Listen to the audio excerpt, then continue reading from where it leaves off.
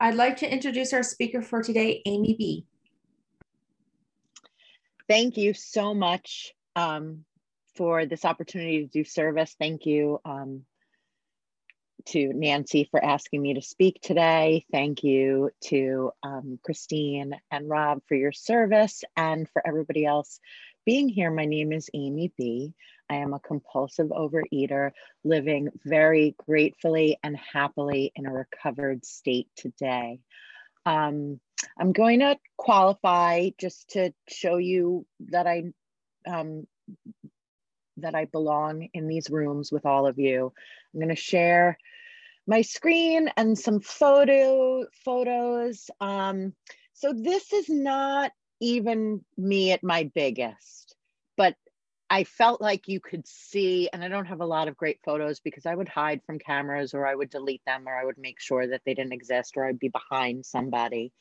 But I feel like these really show like the hallmark morbid obesity, like the round body shape. It was I just was everywhere big. The photo at the bottom was at a friend was having a baby. And it was really one of the only things that was like a clear photo of me. And again, I was not even at my biggest. This next slide, this is as close to my biggest as I think I have on film. Of course, in the center, I'm in charge of the birthday cake, even though it was not my birthday. But everybody knew that I would get the best cake. And they were not wrong. You can see in my hand, you can see in my face, you can see in my overall shape, that was, just completely in a physical state of powerlessness. My disease also expressed itself like this as well, though, because I am an addict. I'm an addict, so I don't do anything in a small way. And when I would get sick of myself or so desperate, or the pain became too much, I would restrict and over-exercise. And don't you believe I have plenty of photos from this time. The photo on the right, I'm running a half marathon, I hate to run, I hate to, but I could torture myself, and I'll tell you, I believed that I deserved it. Loved this comparison, these passport photos. I'm 7 years older in the one on the right. I again, like, look at me, look what I did.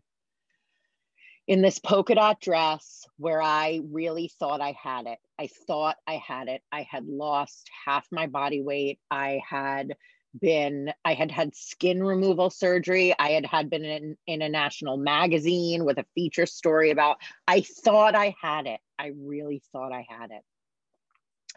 And then this is what came next, which is the day that I walked into the rooms of Overeaters Anonymous. I went from this polka dot dress right back, because I'm an addict and I didn't have a solution. What I had was an eating and exercise plan and self-hatred.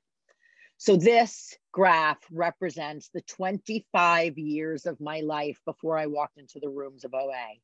I have gained and lost over 100 pounds, not once, not twice, not 3 times, but this is the 4th time, because I am an addict of the type described in this book. And this is where I'm going to switch over to the literature portion of the meeting. And I want to just close off the qualification by saying that since I have been in the rooms, I can fit into that polka dot dress again. I've lost, I'm 120 pounds down in the rooms, 150 for my overall highest weight ever.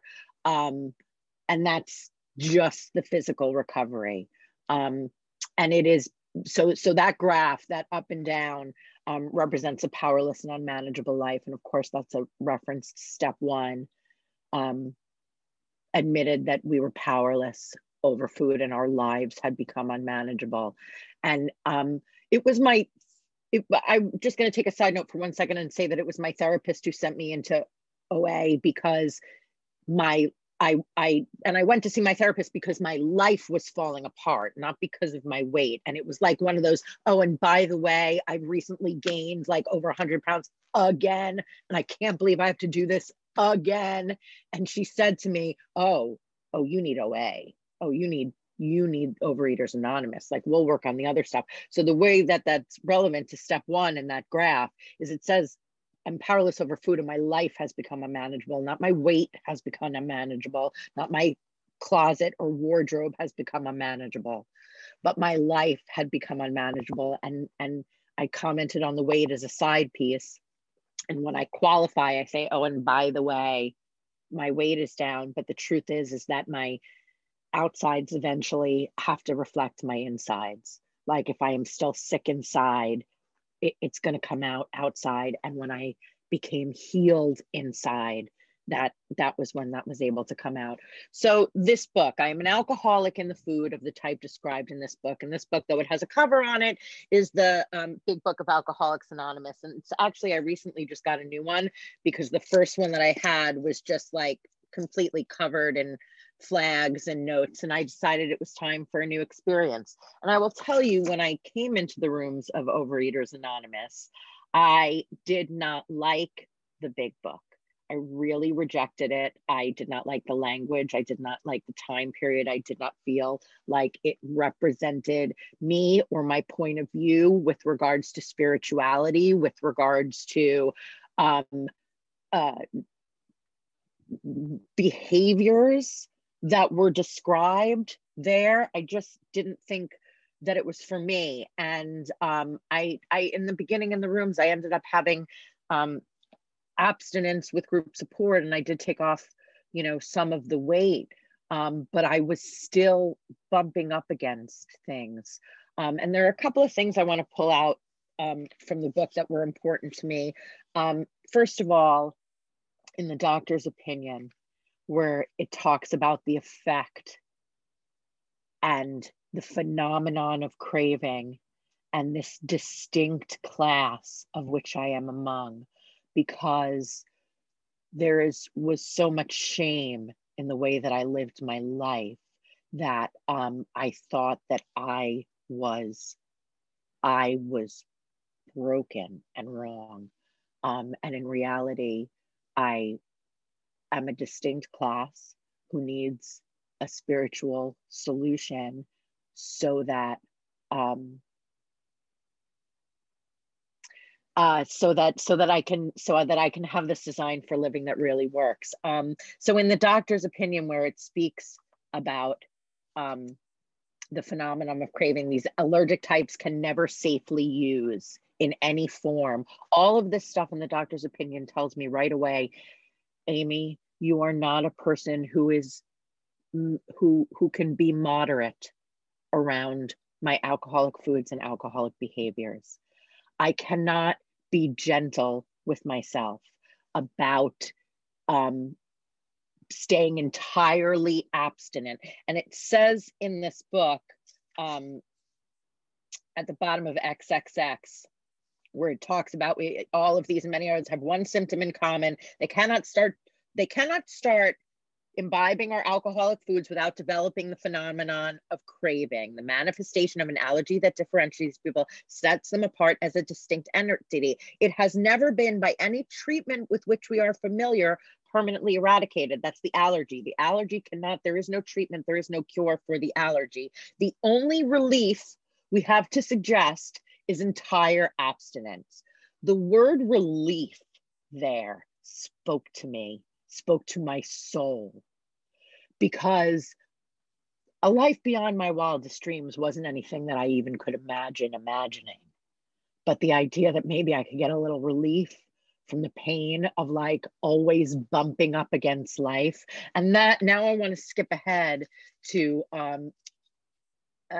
all right, I'm feeling led to skip ahead to how it works right after where it talks about the 12 step, where it lists the 12 steps on page 60, where it says you know, okay, so in the middle of page 60, those ABCs, those qualifiers, like, why do I need to read this book? Why do I need the program of recovery outlined in this book? I'm not an alcoholic. I'm not an, you know, a businessman from 1930, whatever, who has a specific religion or a specific, like,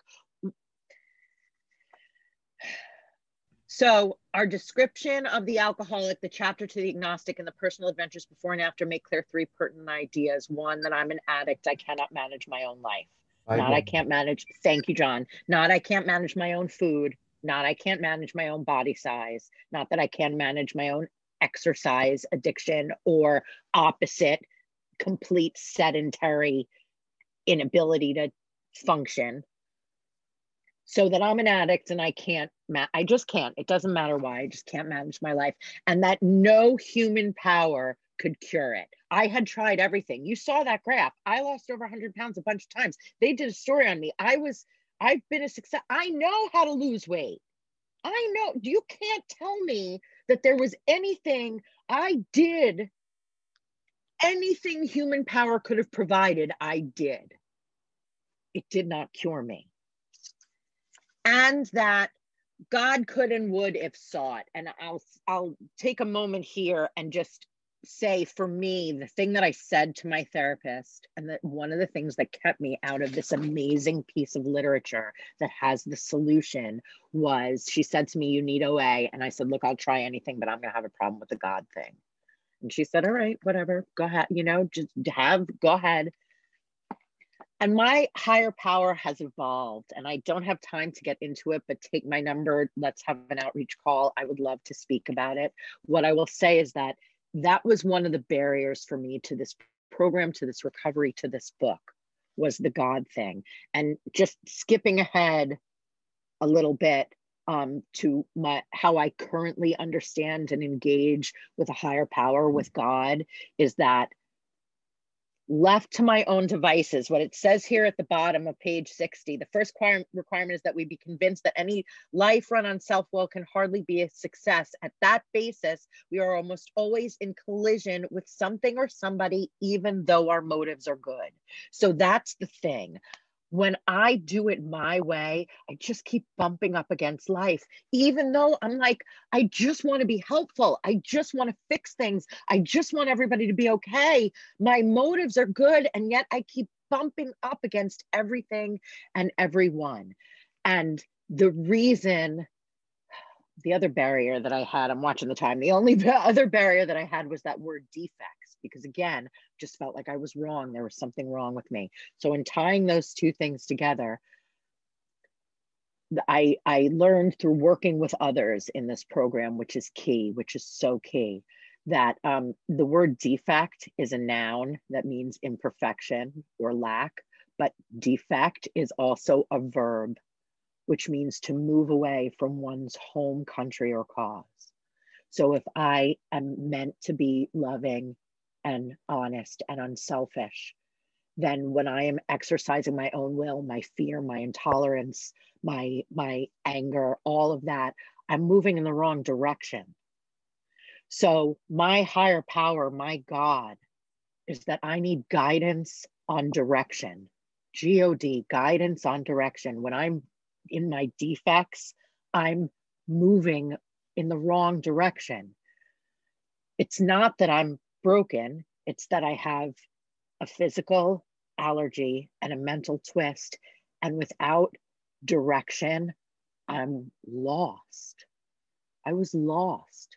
This book, the 12 steps in this book, and working them with honesty and humility and imperfection. Oh my goodness. And here again on this page 60, after you hear all the 12 steps, and I'll tell you, I sat in that room and saw the 12 steps on the wall and was like, I don't know if I'm gonna, whatever. And it addresses that. It knows. Many of us exclaimed, what an order, I can't go through with it. Do not be discouraged. And that's an instruction too. This book is an instruction manual, and do not be discouraged is an instruction also. No one among us has been able to maintain anything like perfect adherence to these principles. We are not saints. The point is, we are willing to grow along spiritual lines. We're willing to move in that direction. The principles we have set down are guides to progress. And again, progress is another one of those words that's both a noun and a verb. We make progress, but we also progress. And we claim spiritual progress rather than spiritual perfection. We just try to move in a better direction towards those divine ideals. And I see that that's my time. I thank you so much for allowing me to do service today and to talk about our common solution that's here in the Big Book of Alcoholics Anonymous. Thank you so much. I pass.